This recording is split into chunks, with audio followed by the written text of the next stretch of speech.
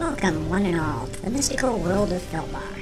Adventures abound throughout this realm, and we appreciate the opportunity to regale you with some stories from these trails. These accounts are all based on actual RPG experiences that occurred within Adventures in Filbar. Some of these tales may be for mature audiences, while others may be for very immature audiences.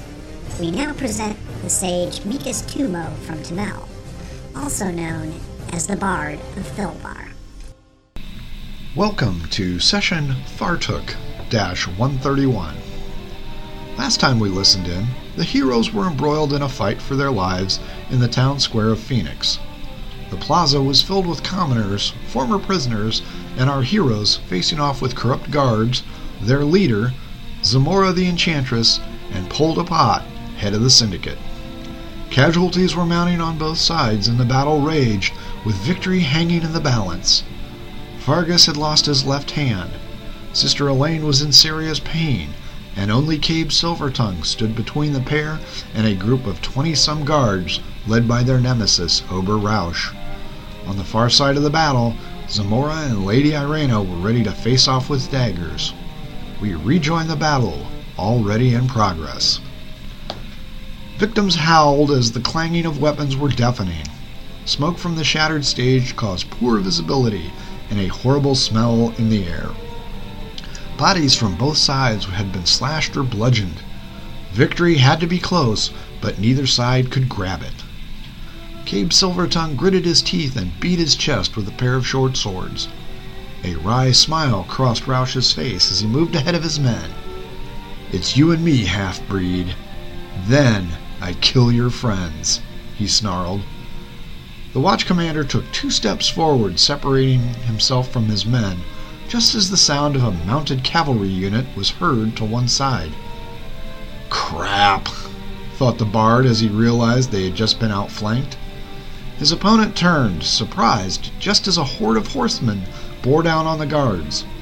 As the crooked cops were cut down and thrown to the side, Cabe suddenly realized the cavalry was not native to Phoenix.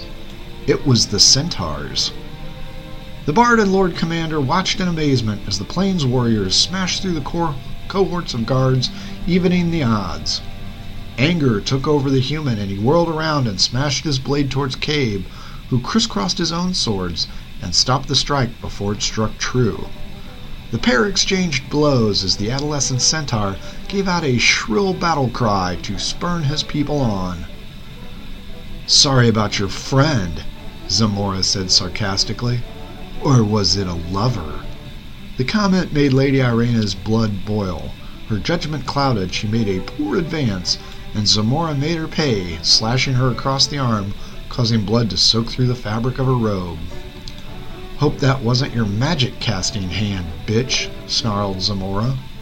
Her comment caused her to lose focus, and a wild dagger swing caught her across the cheek, opening a slit just under her eye.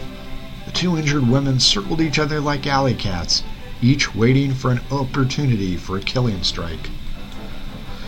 Sister Elaine fumbled through her clothing, and her eyes continued to lose focus as the intense pain racked her body. All she could see was Fargus bleeding out and his severed hand several feet away.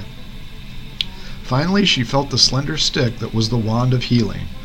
She waved it twice and touched the ranger on the head before falling next to him. "Ha! Looks like the gods took care of your friends and didn't need my help," yelled out the jubilant Rausch.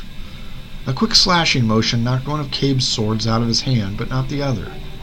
The bard jumped up and spun around, burying his blade into Rausch's throat and pushing it down into his chest. Crumpling to his knees, the watch commander vomited blood, splattering the half-elf before falling over. Covered in the man's blood, Cabe looked at the carnage unfolding. From the center of the battle, he could no longer tell friend from foe.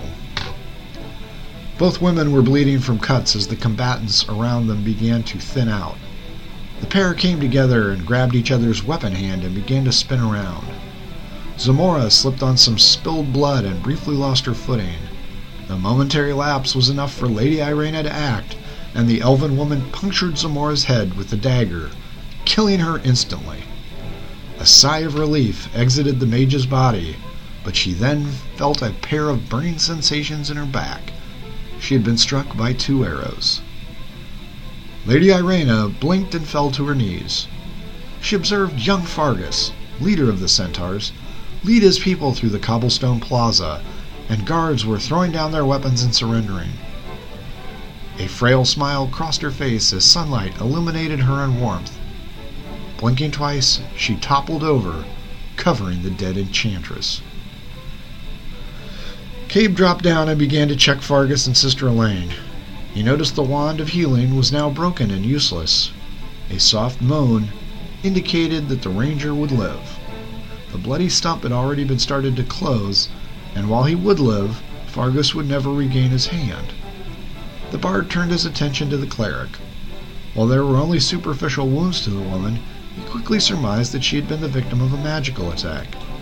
He began to pat down the bodies, looking for a spare potion, when a shadow overcame him. The bard whipped out a dagger and prepared to defend Sister Elaine, when he realized that Dingus Overmeyer and the High Bishop, both covered in blood, had arrived in the middle of the fight. They put down their weapons, and Dingus spoke calmly to the shocked half-elf as the High Bishop tended to the fallen priestess. Tonia stood at the front line of the centaurs that had hemmed in Pol-de-Pot and his bodyguards near the rubble of the stage. The protective force had all sustained injuries, and it did not look good for them. The syndicate leader yelled out to them to do their job, but was clearly apprehensive. Tonia moved forward and called him out. "Pol-de-Pot, your time has come. You have caused this chaos, and now you must pay the price." The old man sneered at her words. "Do you know who I am, woman?" His voice got louder and he beat his chest. "I am Pol-de-Pot. I am the leader. I am the leader of the syndicate. I am the syndicate." A loud clang was heard, and the man keeled over, falling on his face. His bodyguards dropped their weapons and moved away with their hands up. As Cabe helped a groggy Fargus up, they looked between the legs of the centaurs and noticed Pol-de-Pot lying unconscious on the ground. A shrill voice caused a slight smile to break in on Cabe's face, and an elderly dwarven woman stood atop the fallen syndicate leader. Holding a frying pan menacingly, the dwarf yelled out, "You're my prisoner! That's who you are, you horse's ass!" A young dwarven woman came up behind her and placed manacles on the fallen syndicate leader as the centaurs took the bodyguards into custody. Spying Cabe, the old dwarf nodded at him and winked. Cabe began to laugh as the dead and wounded bodies surrounded him. His laughter sent him lying on his back as he looked up into the blue sky, and then it turned to tears as the pain started to take over his body. Moments later, coughing was heard as Sister Elaine was snapping back to life from the healing spells of the High Bishop. Cabe jumped to his feet as young Fargus the Centaur and his mother arrived and assisted the ranger to his feet. He was pale and had lost a hand, and was a great deal of blood loss, but it appeared he would live. Horns blared and a retinue of armored horses entered the plaza. Knights in bright armor formed a line, and the familiar face of Lord Nacco was seen directing his warriors to cordon off the area. Behind him, a mounted warrior moved forward, and a squat figure leapt from the back of the horse. Water still leaching off of him, Bulger ran up to his 3 friends, asking them if they were okay. Lord Nacco got off his horse and gave the High Bishop a hug. "Sorry we're late. I guess you didn't need me after all, my old friend." We close out this episode now and give you our thanks for listening. Please subscribe to this podcast, and don't forget to follow us on Twitter at The Bards Podcast. For everyone in Adventures of Philbar, thanks for listening.